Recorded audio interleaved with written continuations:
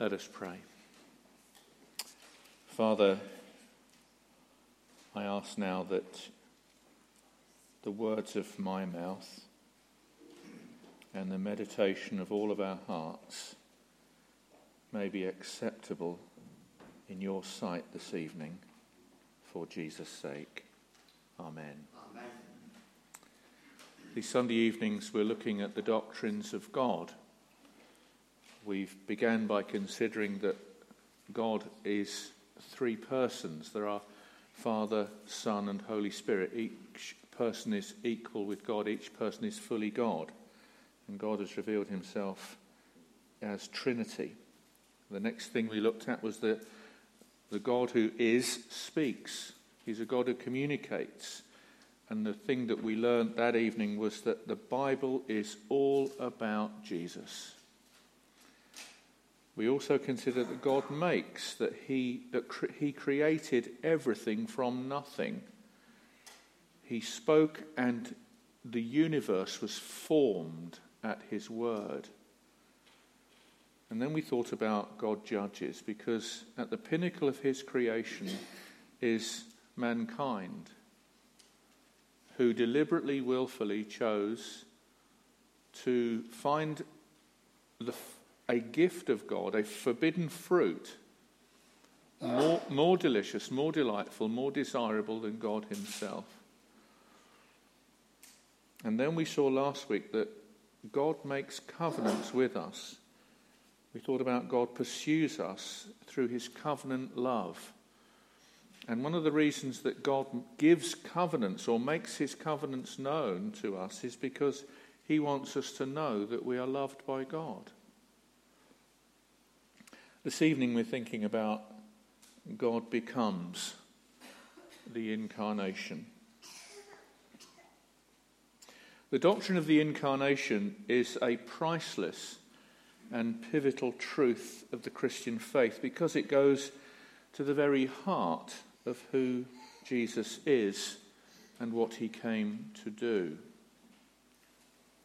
Heresies have plagued the people of God through all our long history. In the Old Testament, false prophets spread their poison, and in the New Testament, false teachers have polluted the church. Heresies are not error. There's a world of difference between making a genuine mistake and actually telling something false, willfully, deliberately. Heresies fall into the category of willfully, deliberately choosing to abandon. Heretics are people who have chosen to abandon the truth that God has made plain in his word and teach lies.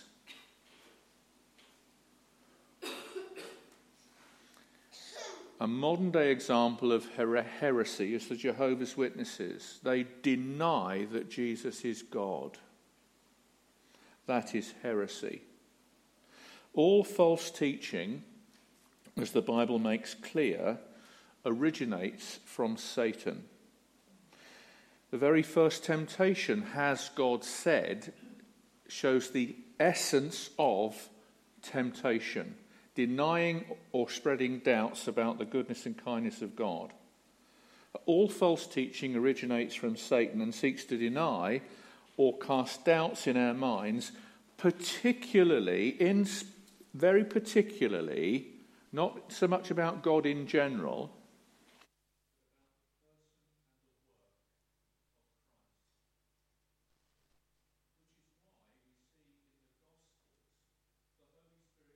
emphasizes and demonstrates with great clarity the person of Christ. And the Holy Spirit reveals Jesus in two ways. You'll see Jesus doing this very much. It's very clear in Mark's Gospel. It's very clear in Matthew's Gospel. It's crystal clear in Mark and crystal clear in John. But in two ways. The Holy Spirit reveals Jesus as the man who is God. And he also then reveals to us Jesus, the man who is God, who dies for his people. The person and the work of Christ are central. So as we prepare our hearts to come around the Lord's table this evening, and as we're getting ready for Christmas, I want us to meditate on John chapter 1:14, which reads, "The Word became flesh and made his dwelling among us. We have seen his glory, the glory of the one and only Son who came from the Father, full of grace and truth." I want us to see with new eyes the wonder, the glory, the magnificence of who Jesus is, and to savour him. I want us to behold his glory and savour and adore and enjoy him and what he's done for us and why he did it. Who he is, what he's done, and why he did it. I was talking to someone on Friday afternoon, and we're working through a book together, and it makes us face some harsh realities about our own hearts. And it pulls no punches, and it makes it crystal clear that we are far worse than we can possibly dare to imagine. We are more sinful and evil and wicked and vile than we could possibly ever imagine. And at the same time, in Christ, we are more loved and accepted and blessed than we can dare to dream. And we praise God that both of us have not lost the wow of the gospel. And may God grant that we never do. And if you have lost the wonder of the gospel, you need help. You need someone to come alongside you and pray with you and love you and care for you. And if you've lost the wow and the wonder of the gospel, ask God to give it to you afresh.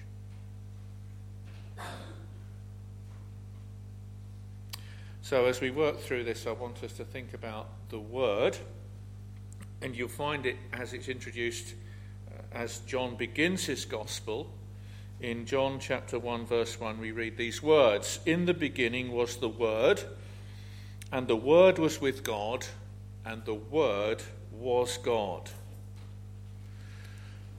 Why does John introduce his gospel with this sentence? I think there are two primary reasons why he does so. The first reason is to connect his readers with the opening verses of the first book of the Bible, Genesis. In the beginning. In the beginning opens the Bible. In the beginning, God created the heavens and the earth. And John is showing us here, in the beginning, he wants us to connect with God's creation and connect us with God's redemption in Christ, as we'll come to.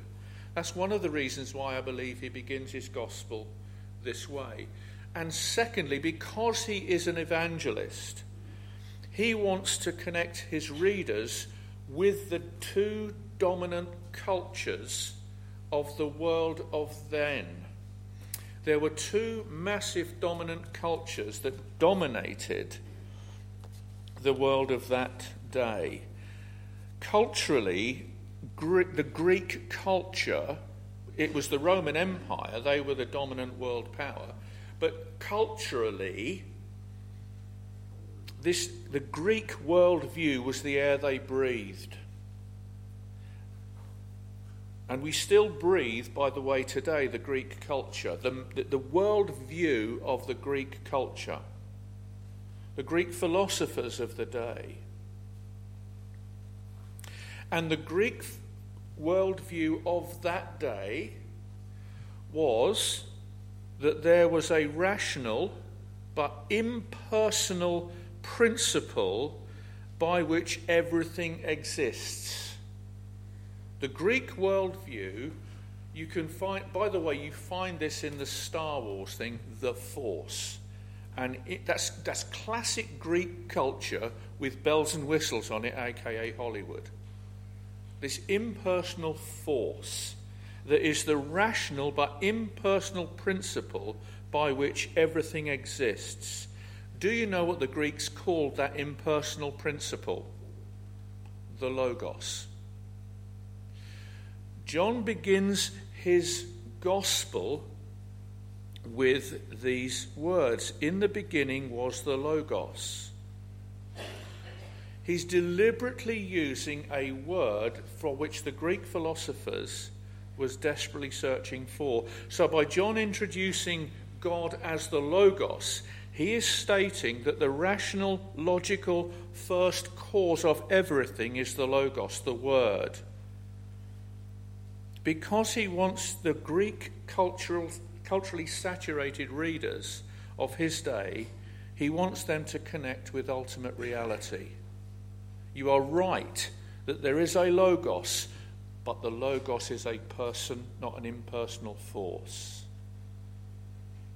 Secondly, the Jewish worldview,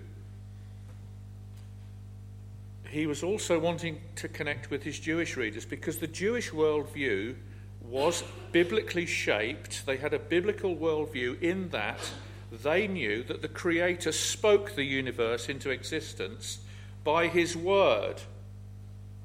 And God said, and God said, and God said. They celebrated the Bible as the word of God. It was incredibly important to Jewish people. And by introducing them to God as the Word, he is deliberately connecting his readers with the God of the Old Testament, in which God's self-expression in creation, revelation, and salvation is through the Word. And that would have deeply resonated with them too. So what does God want? What does John, ultimately God through John, what does God want us to want to teach us about the Word? There are three things that we can take straight from the opening verse of John's Gospel. Number one, in the beginning was the Word. Therefore, the Word is an eternal, uncreated being. In the beginning was the Word. Number two, and the Word was with God. Therefore, this eternal, uncreated being is in intimate and loving relationship with God. If you're interested, look at the way that the New Testament particularly uses the word with. With always denotes intimacy and relationship. And not just intimacy in relationship, but delighting in one another's company. David is going to spend the rest of his life with Alison. With denotes intimacy. You are, aren't you? So in the beginning, there are two uncreated beings, John is telling us, the Word and God, and they are with each other, intimately delighting in one another. And the Word was with God. And the Word was God. Therefore, the only logical conclusion that John wants us to take from this statement is not just that the Word was God's eternal partner, but that the Word is God's own self. What does that mean? What does that mean? It means that the supreme self-disclosure of God is the Word. The writer to the Hebrews opens that up with great clarity. In the past, God spoke to our forefathers in many and various ways, but in these last days, he has spoken to us by his Son. The Word is the means by which communication happens.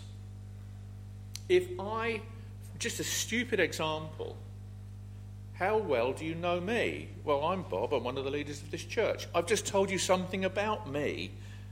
I mean, that's just a trivial example. But if I just walked in and said nothing and didn't even answer your questions, what would you know about me? He's a bit weird. You might think that already.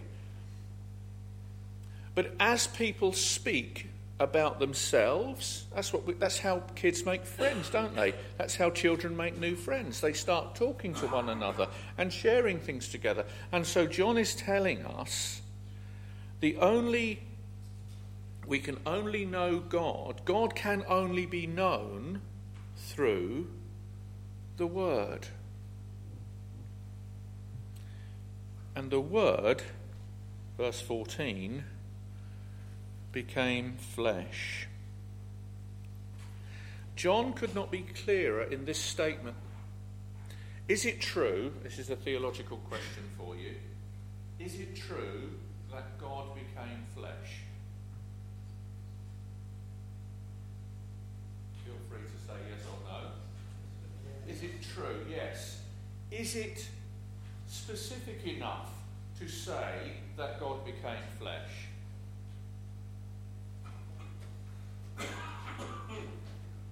No, it's not. You're quite right. What he's telling us is this uncreated being called the Word, who we know is the Son, the second person of the Trinity, became flesh. God the Father did not become flesh. God the Holy Spirit did not become flesh. God the Son became flesh. The Word became flesh. I just want to hover over this for a moment. He does not say that the Word assumed human form.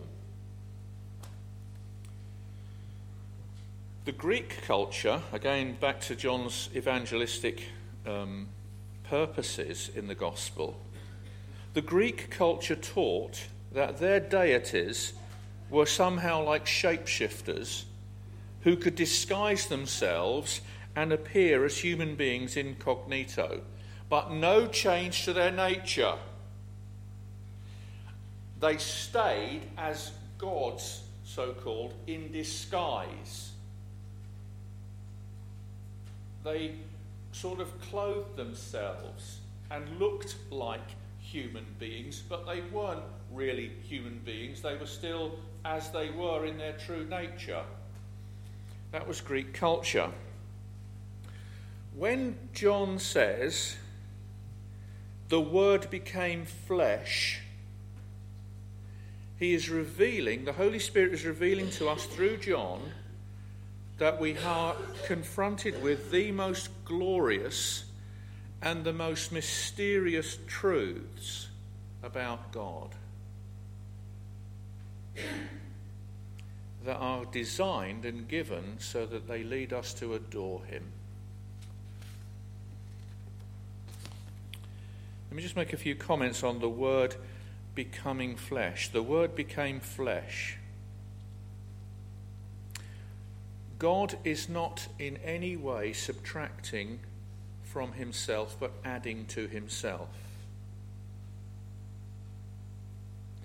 Jesus has always been fully God. That's what we learnt in John chapter 1 verse 1. The Word was God. This eternal being, the second person of the Trinity, the Word, the Logos, has always been eternally fully God. He is the eternal Word, the Son.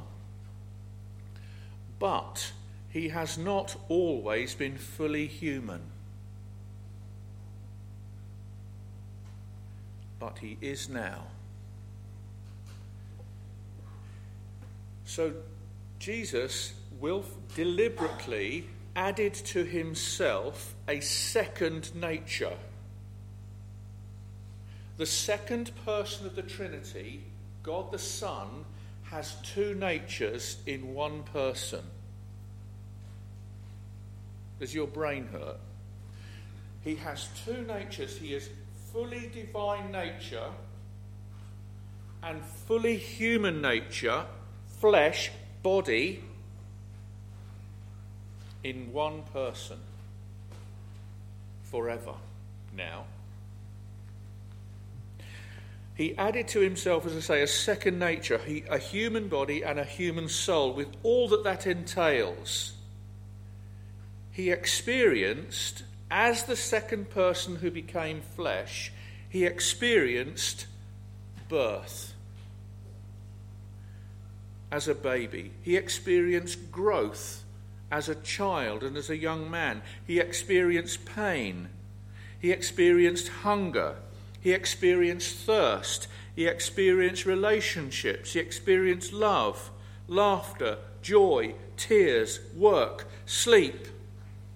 The full human experience of life, and indeed death, was experienced by the Lord Jesus Christ. He bridged the infinite gap between God and mankind by becoming flesh.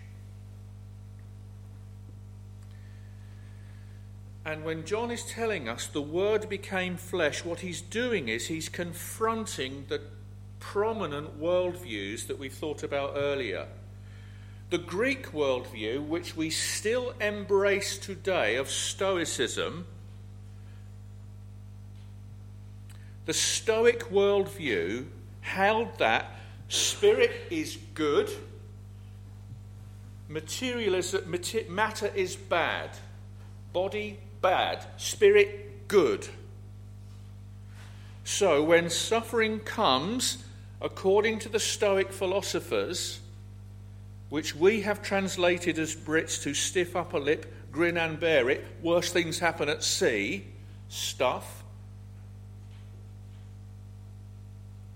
Use the force, Luke. That's Stoic philosophy. That's British stiff upper lipism.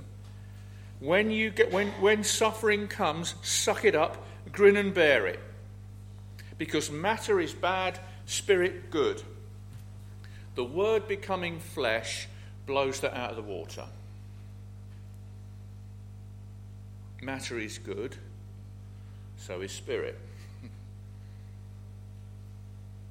It also confronts the Jewish and by extension the Muslim worldview that God is so utterly transcendent, it would be impossible for God to become flesh. The Word became flesh. Notice what John goes on to say after that, and made his dwelling among us. Why does John add these words here? And made his dwelling among us. I believe it's because he's beginning to tell us the story of why the Word became flesh. To make his dwelling among us literally means to fix his tabernacle among us, to live with us. By telling us this, John is showing us that Jesus was not here for a flying visit. Rather, he was here for the long haul. He was here forever, dwelling among us. This wasn't a flying visit by the so-called Greek gods. Pop down, have a look, and pop back again. By him dwelling among us, he's showing us that he's literally taking up residence with us, made his dwelling among us. Also, by saying this, the Holy Spirit is wanting to ring bells in these Jewish minds, in the readers of the Jewish readers of his gospel. To pitch his tabernacle amongst us would deeply resonate with the Old Testament tabernacle. Because the book of Exodus shows us that God, and we first learned there that he is the I am, which is a huge theme in John's Gospel. The I am of the book of Exodus is the God who comes down. He's the God of the bush who comes down to deliver. He's the God of the mountain who comes to demand with the Ten Commandments. And he's the God of the tabernacle who comes to dwell. And the culmination of the feasts that the Lord had commanded his people in the Old Testament to keep and observe, the supreme feast was the Feast of Tabernacles, where they live in tents to remind them that God also dwelt in a tent in the Old Testament to lead them by fire and water. They were the symbols of the Old Testament, God led them by a pillar of cloud, pillar of fire, then the water from the rock. They were major themes within the Feast of Tabernacles, and John brings that out, particularly in John 7 through 10, is a celebration of the Feast of Tabernacles. Do you know what the Jews, the other name that I'm not talking about the Hebrew name for the Feast of Tabernacles. The devout Jews call the Feast of Tabernacles the season of our joy. The season of our joy. And the Feast of Tabernacles lasts 8 days, and it celebrated the fire that led them in the wilderness and the water that followed them in the rock. That's why Jesus so emphasizes this. I am the light of the world. He said that during the Feast of Tabernacles. I am the water of life. He said that during the Feast of Tabernacles. Incidentally, there are some very well-respected Bible commentators. One of them is Matthew Henry, and many Messianic Jews who love Jesus, are of the view that Jesus was born during the Feast of Tabernacles. He made his dwelling, or he tabernacled among us. So what is John wanting us to take from this? We've seen that God is only knowable and approachable through the Word. And also we've learnt that God is accessible, vulnerable, touchable, killable through the Word becoming flesh. And we learn here, we're beginning to learn here at the beginning of John's Gospel, that the Word becoming flesh is here to change our tears to laughter, our hell to heaven, our death to life. How? Through the Word becoming flesh and tabernacling among us, dwelling among us. The tabernacle was the place of intimacy with God.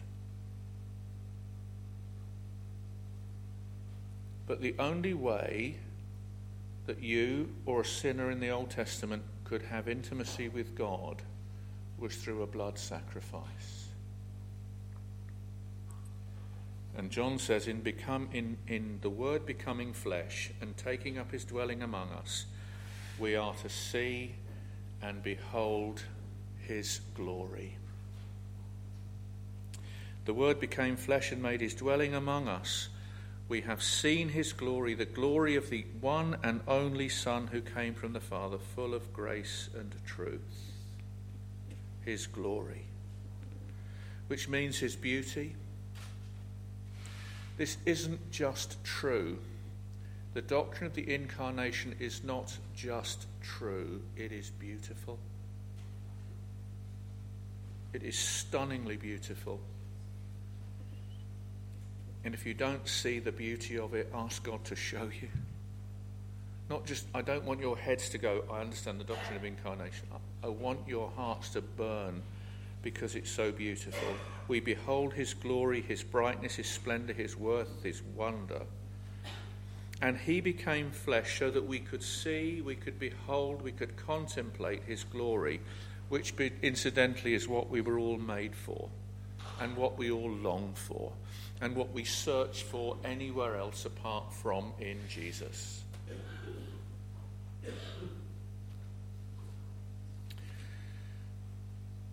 I want to talk to you just as we move to conclusion and prepare to come around the Lord's table about the purpose of God's glory being revealed so that we can behold his glory. I do like, by the way, family holidays. And if you really want me to bore you, I can show you holiday snaps from our time in the Norfolk coast. I've got them on my phone.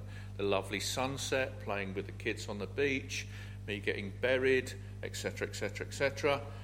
Now that's fine, but what they have are treasured memories of something that was enjoyable and delightful. I guess we've all got family photos and stuff on our walls, mementos, memories. Of course we do, and they're right and proper. And we behold the glory of them, and they resonate with us of the joy we experienced then. I've no doubt there'll be photographs of David and Alison, looking lovingly into each other's eyes and all the rest of it. And there'll be treasured memories. That is not the purpose of God revealing his glory to us, so that we can be temporary spectators of his glory.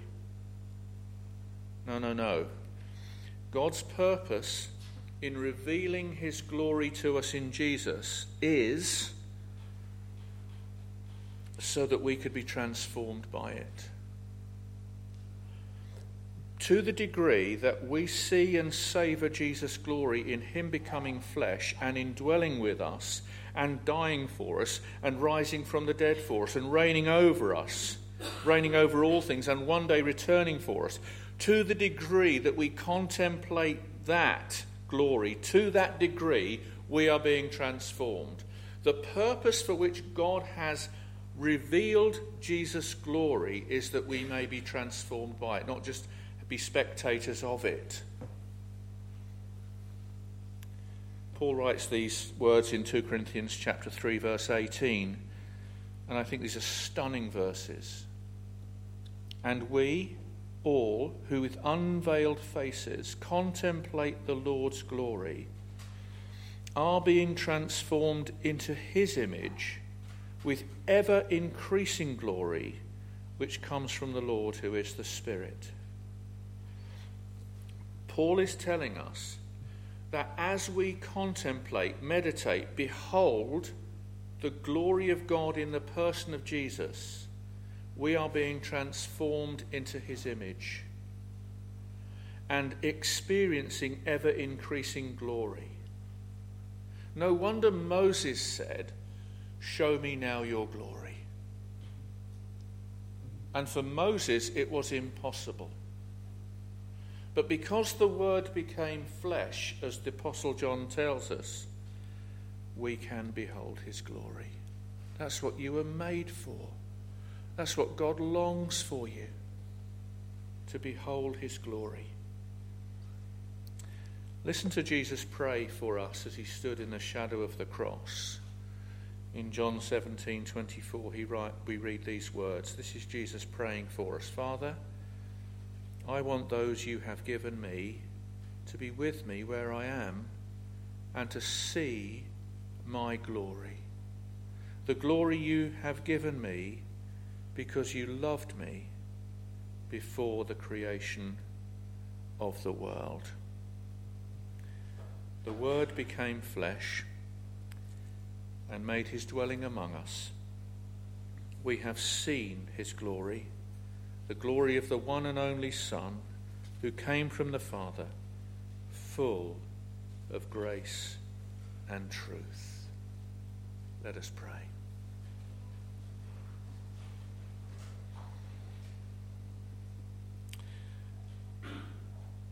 Heavenly Father, we have touched on things here that are far beyond our tiny, finite, flawed minds to be able to grasp. We do ask and pray in the name of the Lord Jesus that you would grant us the presence of the indwelling power of the Spirit to contemplate the glory of the Lord Jesus Christ in the Word becoming flesh and making his dwelling among us, so that we might just adore and praise him and be delighted and satisfied in him and find our joy and freedom in him who is full of grace and truth. Continue to minister to us now as we sing, and then as we're able to come and celebrate around the table of the Lord in a moment. Thank you for speaking to us. May your word not fall to the ground, but make a real impact in our hearts and lives. We pray in Jesus' name. Amen. Christ the Lord is risen today.